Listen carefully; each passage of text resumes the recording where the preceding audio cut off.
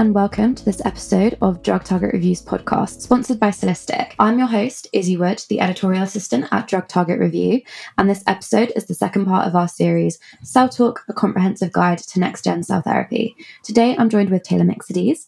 Hi, I'm Taylor, editor of Drug Target Review. In this episode, we'll be discussing allogeneic cell therapies and their impact on the immune system. Thanks, Taylor. Also bringing us the expertise today are Andy Holt, the CCO at Cellistic, and Dr Tracey Lodie, the CSO at Quell Therapeutics. So I'm excited to begin our discussion, but before we do, I think it would be great to hear a bit more about your background. So Andy, if we start with you, please can you introduce yourself? Thank you. My name is Andy Holt. I'm the Chief Commercial Officer for Cellistic, a business that we started a little over a year and a half ago to help really drive allogeneic cell therapies forward. So this topic obviously is near and dear to our hearts here at Cellistic. By personal background, I was a pretty bad molecular biologist for a very short amount of time before working on the commercial side of mainly manufacturing ventures. So the groups that tend to take therapeutic concepts and scale them up and out into the clinic and beyond. My focus personally has largely been in cell and gene therapies, although I've spent some time in monoclonal antibody production, small molecule production as well. So it's always a real privilege to get to work with companies who need support in converting that sort of therapeutic concept into something that can really impact patients. And so that's where I found myself a lot and really get excited to work with groups like Tracey and Quell if the opportunity presents itself. Tracey. Thank you, Andy. And over to you, Tracey. Great. Thank you very much for the invite. And it's really exciting to talk with you today. I'm Tracey Lodie, so I'm CSO at Quell. And at Quell, we work on multimodular Treg therapeutics. And our first platform and foray into the disease area in transplant disease and autoimmune disease is in autologous therapies. But we have, as most of you may know, a collaboration with Cellistic and work closely with Andy and his team in developing stem cells for the future therapeutic applications of allogeneic cells in this area. And a bit about me personally, I'm an immunologist by training, have over 20 years in biotech and large pharma, and have worked in the area of rare diseases, niche autoimmune diseases, and developing large molecules, small molecules, and the latter half of my career in cell therapies. And always enjoyed kind of merging the aspect of new biology into areas of where cell therapies can really, bring novel solutions to patients where normal drugs and biologics have, failed. So it's a really exciting field that we're on cutting edge now, and, excited to talk to you guys about it today. Great, thank you both. So today we're defining allogeneic cell therapy as the administration of cells to a patient for therapeutic use that were not initially taken from that patient. So if we get into today's conversation by outlining the purpose of these immune cells and what is their fundamental role in the body's defense when fighting diseases. Yeah, sure. I can answer that. And the immune system, probably to the layperson, is a very complex system made up of multiple cells, right? But really, if you think about it, the immune system was built really to ward off infection and keep diseases such as, cancer and autoimmune disease in check. And sometimes these systems go awry in signaling. And really what we're doing is harnessing the actual novel, and intended use of these cells, and then using them for treatment. So what you can think of in terms of like two arms of the immune system, the innate immune system, which are, macrophages and K cells, those are really there for our first line defense against infection. They recognize if someone has a cut or a wound, and K cells recognize if a cell gets infected with a cancer. And really their goal is to go seek out this and destroy this. But the limitations of those cells is they're short-lived, they're the first responders, and you're not going to get an antigenic response or a memory response or a long-lived response, which is really what we need if we're talking about dampening down autoimmunity, more chronic diseases, and treating cancer. So it's really the second arm of the immune system, or the T cells and B cells, that are able to do that. And really B cells are the autoimmune and antibody-producing cells of the immune system, which we won't really address today. But T cells really are the cells that really have shown promise in being able to harness from patients or from donor material and engineer them so that they can be directed to either target a cancer cell and kill them, or as in the situation of Quell, what we're doing is actually isolating a different type of T cell, which is called the T regulatory cell, which actually has different function, and its function to suppress the immune system. And these cells sometimes become, lower in abundance and also dysregulated and not able to function as well in autoimmunity. So therefore, patients aren't able to suppress those responses that normally you and I wouldn't have. If we didn't have an autoimmune disease, we wouldn't be recognizing some self-antigens and reacting to them and then having our own T cells react against our own body. So T regulatory cells are a newer type of cell that we're harnessing in the same fashion in order to use these to suppress autoimmune disease. And then we can talk later about specifically how we're engineering these. But Quell is actually looking for these in an autologous manner. And our first indication is really to prevent transplant rejection. And how do immune cells identify and differentiate between healthy cells and those associated with diseases? Yeah, it's a great question. As I spoke about those early responder, kind of the invader cells, macrophages and NK cells are recognize, receptors on the cell surface, which are changed when either the cells become infected with a virus, the cells become infected with a tumor. They'll recognize either a downregulation of those receptors or some novel, marker on the cell surface that's expressed by the cancer cell becoming, infecting the cell and proliferating, in an uncontrolled manner. And they survey and can recognize this through receptors. T cells as well can recognize aberrant cells and oncology cells through their own, antigen recognition through the T cell receptor and react to those cells. But sometimes because the cancer cells have such potent proliferation ability, so they can expand uncontrollably, it overwhelms the immune system. So what we're really trying to do is take cells that are normally geared to attack those cells and keep that in check and give more of them by taking them out of the patient, expanding them up, and then engineering them with a receptor on them that will be like a beacon homing when it goes into the patient. It will recognize that unique receptor on the cancer cell so that they will attack that. But intrinsically, they're made to recognize by different cell surface receptors what's the difference between self and non-self, what's different between infected and non-infected, and what's different between healthy and malignant. And we're just, taking advantage of that natural recognition and further engineering the cells when we deliver them back into the patients. Great. Thanks, Tracey. Andy, have you got anything to add? No, I think Tracey's done an excellent job of summarizing 120 years of immunotherapy research into about 6 minutes. The first time something like this was tried, right, was actually before 1900 in cancer, and the pace of knowledge and discovery, like I said, I don't think you can get a better 4-minute tour of fundamental science and cutting edge technology than what Tracey gives, and certainly not by me. So no, like I said, I'm here to listen and learn as much as y'all are. Great, thank you. So Tracey, you've already touched a bit on the specific roles of T cells, but could we go into a bit more detail about the specificity of different types of immune cells like B cells, T cells, macrophages, and natural killer cells when combating disease? Yeah, sure. Now, there are many companies. I won't want to paint the picture that it's a T cell centric therapy that's going out there that treat, because there have been many advances done with macrophages in terms of regenerative medicine and also NK cells in terms of oncology. So if I start with macrophages, their innate properties really are to be phagocytic. They're the phagocytic cells of the immune system.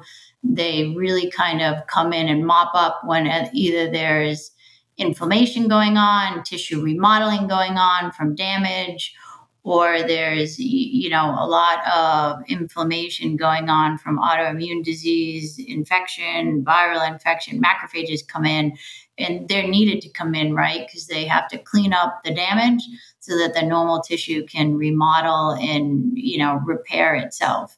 So really taking advantage of, what macrophages have done. Some companies actually, Charisma in particular, have made CAR macrophages in which they're putting and engineering a receptor on there, a chimeric antigen receptor. And we'll get into more of that in a minute, in which it recognizes a whole host of tumor antigens. And one of the most common ones is HER2, which is very prevalent in breast cancer. And they're taking advantage of the patient's own macrophages, which I think I said in the beginning, have the advantages that they don't need to be matched to the patient, because you don't need to HLA match these patients. So if you put them in across, allogeneic patients, meaning you get macrophages from a donor, put them into another patient, they won't be acutely rejected. They'll recognize then that cancer and hopefully use their phagocytic abilities to kill them, and cytotoxic, like granules that they release, different from T cells, but that they'll kill them. And advantage is that you don't have to match them. You can use one source potentially and then use across multiple patients. Disadvantage is they're fundamentally innate cells. They don't respond to antigen unless you engineer them. They do not have a memory response. So if that antigen comes back, that cancer comes back, that disease comes back, they're not going to have a memory response and come back and be more specific, such as T cells will. So potentially you would need to redose these cells or just use them in an acute setting in which they would kill the infection or the cancer cell. Same with NK cells. NK cells as well really are the cancer surveillance cells of the immune system. So when there's a malignancy, they'll recognize a change in the receptor. They'll automatically kill that cell. They'll recognize self from non-self, and they'll do this in a cytotoxic manner. And different from T cells, NK cells also do not need to be matched across HLA types, and they won't be overtly rejected if you're using one NK cell donor into another patient. And there actually has been a lot of advances using engineered NK cells in the field of heme malignancies, such as AML. And that's really where they've proven that they've been able to get in there really quickly, kind of just expand to fill the niches and be able to kill those cells if you engineer them with a receptor that recognizes that cancer. Similar to macrophages, they do not persist. They do not have an antigen-specific recognition. They do not have a memory response. So again, persistence has been a real issue, which is why the field with both of those have not really been able to get into solid tumors.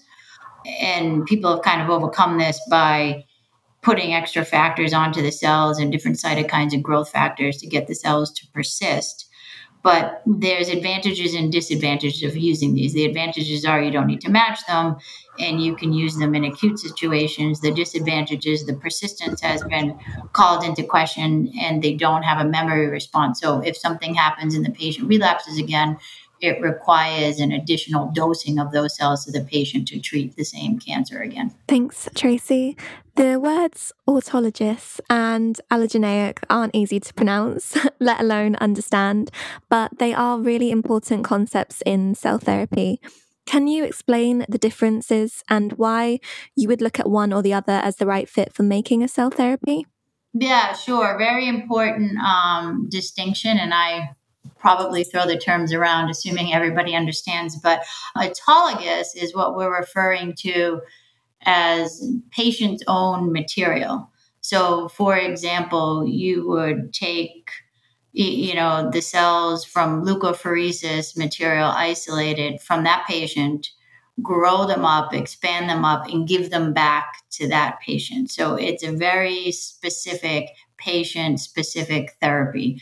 So one expansion of those cells, and it's only good for that patient. So that's an autologous source. If I gave my cells to you or you gave your cells to me, they would be rejected.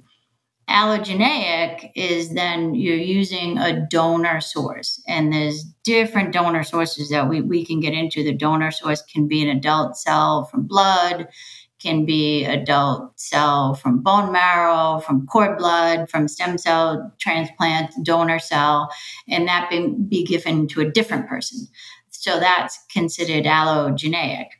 So the limitations of that is that you need to match across what's called the major histocompatibility complex on the T cells, that they're compatible with the donor that you're deriving those allo cells from, with the recipient patient that's receiving them, in order for them to engraft and in order for the immune system of the patient not to recognize the graft. Because otherwise what you get is called graft versus host disease, which is an autoimmune reaction which become very serious and life-threatening, in which the patient's immune system rejects the transplant, whether it be a stem cell transplant or a peripheral blood transplant if it's from a donor. So ways of getting around this that we're working on with Cellistic is really looking at a stem cell source. So you have a donor, so you're not limited to how many cells that you can generate from the specific patient. Because remember, a lot of these patients either have autoimmune disease, they're on other medications. In the case of oncology, they've been heavily pretreated with oncology agents, and so it makes their cells difficult to expand and difficult to get enough to give back. So you take away all of those limitations of autologous cell therapies when you're talking about donor and allo, but then sometimes people don't have a match. So then the hope is that working with stem cells to actually derive, then differentiate those cells into the cell type that we want, say, for example, T cells, then there's some genetic manipulation that you can do to make them allogeneic. So when people refer to allogeneic or universal cells, they're utilizing gene editing techniques to remove on the surface of the cells receptors such as MHC class 1 and class 2 that I spoke about, which causes immune recognition. So that's one way to create an allogeneic cell and then use that across for multiple patients. The second part of the question was, when would you use one versus the other? Everyone has really started in the field, and as Andy said, a long time ago, really using autologous. It's proven to be safe.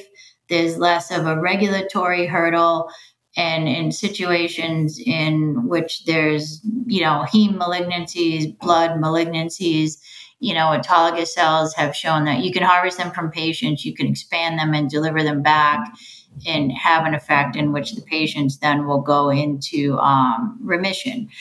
And certainly in transplant situations in which you want to get patients off of some of the really limiting, anti-rejection medicines that they're on, which they're providing protection for their organ so that it doesn't become rejected. But long-term, these patients have an outcome similar to malignancies in terms of what these anti-rejection drugs do in terms of long-term usage, in terms of liver damage, kidney damage, and high risk of developing malignancies. So the goal is really have the patients keep their organ and keep their graft without having them on these really bad anti-rejection meds that cause all these negative side effects.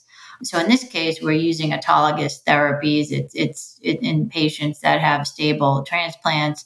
They've proven that we can actually harvest the cells, expand the cells, and deliver them in a time frame in which is enough time for them to then wean them off their medications. And the oncology situation is the same, really, in terms of ALL with all of the CD19 CAR Ts and AML with NK cells.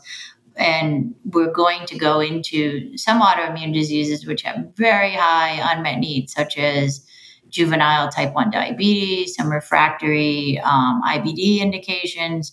But really, when you get into larger, more mainstream, really large indications, autoimmunity, such as rheumatoid arthritis, multiple sclerosis, in which there's a number of biologics that are available to patients, but they have side effects or they eventually become resistant and refractory to those. You have to treat potentially for chronic lifetime treatment of these patients. You would potentially need multiple doses and cells would be limiting. So this isn't a case where you would potentially want to move to an allogeneic therapy. And I think this might be a good spot for Andy to interject in terms of the manufacturing cost difference, which we haven't covered, between autologous and allogeneic therapy. And obviously, autologous therapies are very expensive to manufacture because it's not to scale. It's from one donor, which is that patient, to that patient, very specialized. Whereas you start to have a master cell bank of a donor cell, whether it be an adult donor or a stem cell product, and then the cost of goods and the amount of patients that you're able to treat become very, very different. I don't know if you want to comment on that, Andy. Yeah, absolutely. Happy to provide my perspective there. I think, autologous is a really, really promising modality, and the results that have been achieved there are amazing, but it's limited because you really can't scale autologous up. You can only scale it out. You can only do the same unit operation over and over and over and over again. There really aren't any efficiencies to be gained, no assembly line, no giant batch of materials to make at a time. You really have to craft each therapy for each person, which is part of why they've been so impactful and so effective. But it does mean that there's a lot of labor and logistics and very time-sensitive operations that are happening there in very, very delicate environments. And so you end up with very expensive therapeutics. On the allogeneic side, I think there's real potential, and certainly Cellistic exists to create and then disseminate this potential, to move to a more, large batch, well-characterized modality for allogeneic, where we can take a single donation from a patient or from a person and expand that into thousands or tens of thousands of doses. Those efficiencies of scale, just to make a lot all at once, is perhaps a little bit of an oversimplification, but I think the conclusion there is really easy to see, that making more therapeutics in a single batch is going to give huge cost advantages. I mean, tenfold or more cost advantages over autologous. And it's just linked, not so much to the science, but just to the mechanisms of how these therapeutics are made. Great, thank you both. So stem cells are another one of those terms that perhaps isn't that well understood. Are all cell therapies considered stem cell therapies? And what should we be thinking about when we hear a therapy that uses stem cells? Yeah, that's also a very good distinction. So not all cell therapies are stem cell therapies, first off, because not all of the cells that are engineered that we're talking about derive from a stem cell. So first, maybe let me take a step back and explain what a stem cell is. So a stem cell really is the progenitor cells in your body, right? So think of them in terms of if we'll take the manufacturing analogy that Anna just spoke of. Think of them as the raw materials in the body, right? So these are the starting material that actually are able to expand and then uniquely differentiate into all cells of the body, all of the differentiated cells of the body. So you have a blood stem cell that will be able to make all of the cells of the red blood cell lineage, all of the cells of the immune system. And then you have different stem cells, and what you're really looking for in terms of, hematopoietic stem cell transplant is one of those cells that is a really early progenitor cell that will be able to go into the recipient and differentiate and engraft and turn into all the blood cells that will recapitulate their immune system. So that's what you can think of as a stem cell. The immune cells that we're talking about and have been talking about, B cells, macrophages, NK cells, T cells, are all further differentiated down an immune cell lineage from a stem cell. So those are cell therapies that are using more differentiated cells. The difference is, in theory, a stem cell has unlimited potential to proliferate and survive, whereas a differentiated cell, whether it be a macrophage, an NK cell, a T cell, has a finite lifespan because it's already differentiated into the tissue and into the functional cell that it is, basically. So that's the difference. There's some therapies in which you want a stem cell to be used. There's some therapies in which already the differentiated parent cell, such as a T cell, is good for use. Stem cell treat all of those indications in which you need to replace all of the blood systems of the body, and you need to give the patient really high doses of chemo to get rid of their cancer wipes out all of their cells. So you need to replace that. So you need to go in with a stem cell transplant. Whereas if you're talking about a specialized CAR T, therapy against a very specific cancer, you can use a very specialized T cell that's already differentiated to do that.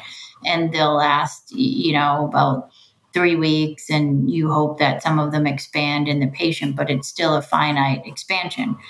And then the other distinction is, which we can get into, which is, really Cellistic's expertise, which is called an induced pluripotent stem cell, which is actually starting with a cell that's not a stem cell, such as a kidney cell or a renal cell, and you're able to reprogram that cell by using very specialized transcription factors and other factors that reprogram the genetic machinery of that cell.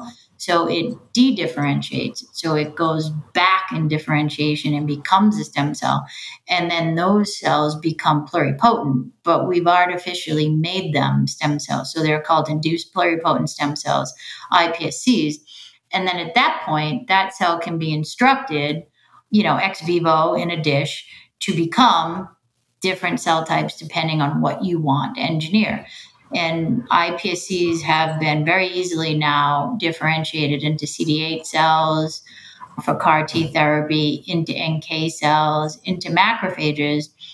And one of really the difficult missing pieces in biology is getting those cells to move into a T regulatory cell, which is that different subset of T cells that I spoke about that have suppressive ability.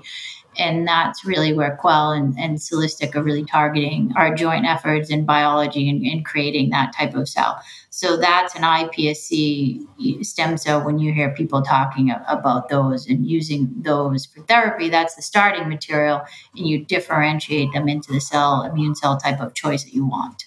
And we hear a lot about CAR T and those sorts of revolutionary cancer treatments and cell therapy derived from immune cells.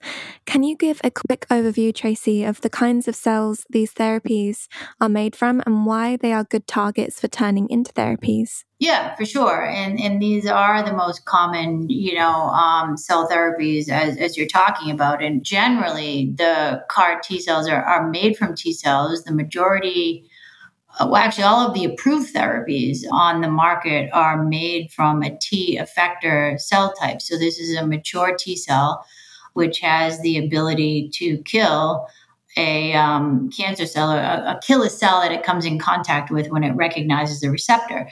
So basically, it's similar procedure as I've been outlining, but you isolate those cells from the patient, you expand them up, you engineer them. Usually what everybody does is lentivirus. So you take advantage of viral transduction of your genetic material that you want to put into those cells. So ultimately, it actually expresses a receptor, which is called a CAR, and that stands for chimeric antigen receptor. The extracellular part of that recognizes the antigen, which is expressed on your tumor cell. And the intracellular part of that construct provides the signaling mechanism. So you're doing two things to the cell. You're providing an antigen for it so that when it goes in the patient, it can home and it can find that cancer cell. When that binds, then it signals that receptor so that the cells expand, the cells get activated, and the cells kill that cancer cell. And those are really CAR Ts. What Quell is making is a CAR T reg, very similar in premise to what you do. You isolate the cells from the patient, but you isolate T regulatory cells in this case. You engineer them with the same viral construct, and then depending on the antigen you want on the cell surface, either recognizes, in our case, something in the liver to home to that liver transplant graft that I spoke about, or something in the pancreas for treating type 1 diabetic patients, or something in the gut for treating IBD patients. And it homes in and provides that antigen recognition for the T cell, and then the signaling for activation for survival and activation of that cell. And in that case, that cell suppresses. And really, we're hoping it suppresses autoimmune disease in the case of, treating type 1 and IBD. In the case of preventing transplant rejection, we're hoping that it provides a local tolerance and suppresses the patient cells that will come in and try to reject that organ once we remove the anti-transplant medication. So most all what you hear about a CAR T are autologous. There are those that are made with iPSCs, as I just spoke about, and they're made from an iPSC source, an allo, and then they make these allo by genetically editing off recognition receptors on that cell, so it's not recognized by the patient that you're giving it to. But same principle, most of them have been used to treat B-cell malignancies. CD19 marker is a very common one in a B-cell malignancy that has been treated, also acute lymphocytic leukemia, and engineered on. So the source can either be an adult T cell or a stem cell differentiated into an adult T cell, and then it's engineered with the CAR. Great, thank you. And to the layperson, cancer and the immune system don't seem closely related. There's stronger association with diseases like Crohn's or allergies or organ rejection. How do those two topics intersect? And are developers working on immune cells as therapies for immune diseases too? I guess it's not to the layperson intuitively obvious between cancer and autoimmunity, but they're really closely linked, right? In cancer, you want to kill the cells by a certain mechanism, but in autoimmunity, you just want to dampen the immune system down and not necessarily like kill those cells. So really by studying both, you can tip the mechanisms that are going on and the pathways that are going on to fine tune the T cells to treat both. So a lot of companies now are realizing that CAR Ts that I spoke about, CD19 CAR Ts, which are used for B-cell malignancies, there's plenty of B-cell autoimmune diseases that you could use those cells for. So for example, lupus, myasthenia gravis, pemphigus, all of some of these autoimmune diseases that are involved and have autoreactive B cells making abundant amount of autoreactive antibodies, you can target those with a CAR T that has an antigen on there to recognize the B cells as well in autoimmunity as you can in cancer. There's a fine line, in terms of safety, because it's not going to recognize the difference between a normal B cell and an autoimmune B cell. It's going to kill everything. So dose and safety become, some important factors as these therapies play out in the clinic. But for sure, companies are now beginning to see the value of using some of these CAR T therapies, both in cancer and in autoimmune disease. To me, this is the sort of topic that really requires an expert like Tracey to help us unpack, right? Because when we have the immune system itself, which serves to protect us and to guard against all sorts of potential pathogens and threats. When that immune system itself goes a little bit off the rails and you have cancers of the immune system, so you then use immune cells to attack immune cancers is kind of a fascinating topic. And then, of course, then to engineer these immune cells to help modulate the immune system. In some cases, to turn that immune system down in the case of organ rejection, or to help it correct itself in areas of autoimmune disease like diabetes or Crohn's. It's a really fascinating landscape and where we see a lot of potential that frankly is very challenging to reach with autologous therapeutics is in these larger indications. The idea that we could address diabetes as as something more than an insulin shot is really compelling and exciting, but there is just so much science to understand and unpack to be able to even understand the disease well enough, let alone the way you could potentially approach it with an immune therapeutic.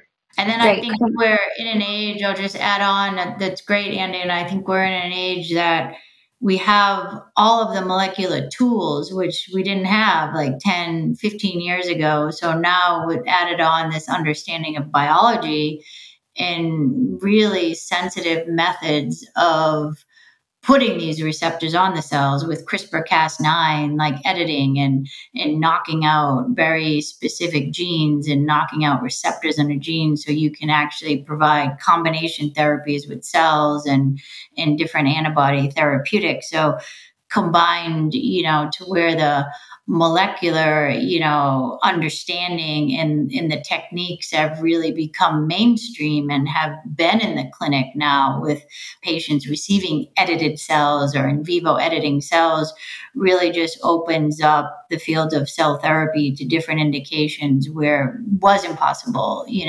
10 years ago. So it's really an exciting space right now that's continuing to evolve. Definitely. And I think that's a good point to maybe wrap up our conversation today. So I'll put this question out to both of you. So where do you think this is all going to go in the future? And do you think there is a cell therapy answer to every disease? I think that's a really interesting question. Is there a cell therapy answer to every disease is maybe one way to put it. To me, I think the interesting question maybe, should there be a cell therapy answer to every disease? And that one's easier for me to say that I hope not. The complexity of these therapeutics, the complexity of the diseases we're trying to address with them leads to cost and leads to challenges in understanding what's actually going on. Frankly, if you could develop a small molecule or a pill to treat a disease, you should probably develop a small molecule or a pill because that's a much easier answer, but in some ways, easier answer to an easier question. So I think where we want to go, where we're excited to see this go for Cellistic, is to be able to look at a broader menu of options for therapeutic developers, a broader menu of potential answers that lead to provisional therapeutics and a better understanding of these diseases by trying to treat them with really complex cell therapies, as an example. And ideally, simplification from there, a simplification in costs and in the regulatory structures around these so we can move faster and be more effective in reaching patients. And then eventually a potentially better understanding of the disease itself so that we could develop simpler therapeutics to address it. So in the same way that I don't think that allogeneic cell therapy totally replaces autologous in the future, and in the same way that monoclonal antibodies haven't replaced small molecules, I think it's a spectrum of solutions, and we want to push the boundaries of the breadth of that spectrum as much as possible, so that for things where cell therapy has to be the answer, that there is an answer.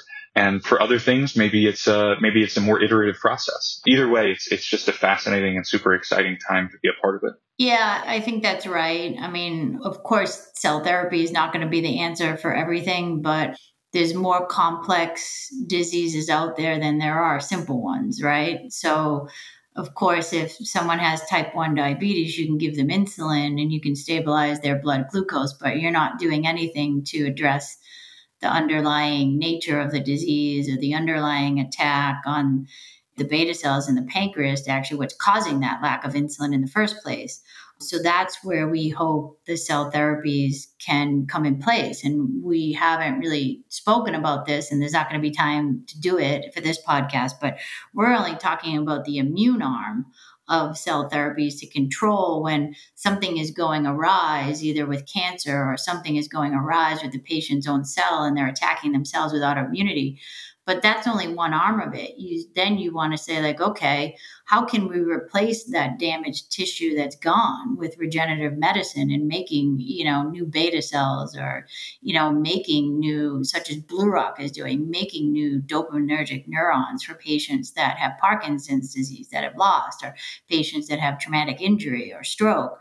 So there's a whole other aspect of regenerative medicine field that's growing that I think will continue to grow the cell therapies, which has been hampered by the fact of not being able to use allo cells because of rejected, not being able to use, autologous cells for the different, reasons that we already spoke about. But now that we are making advances with allo cells in the immune space, I think it will help the regenerative medicine space as well. So we hope that there's a whole host of diseases out there that truly have unmet need that we can address, with these cell therapies. Great, thank you both. So I'm afraid that's all we have time for in this discussion, but please join me in thanking Andy and Tracey for joining me today and for this thought-provoking conversation.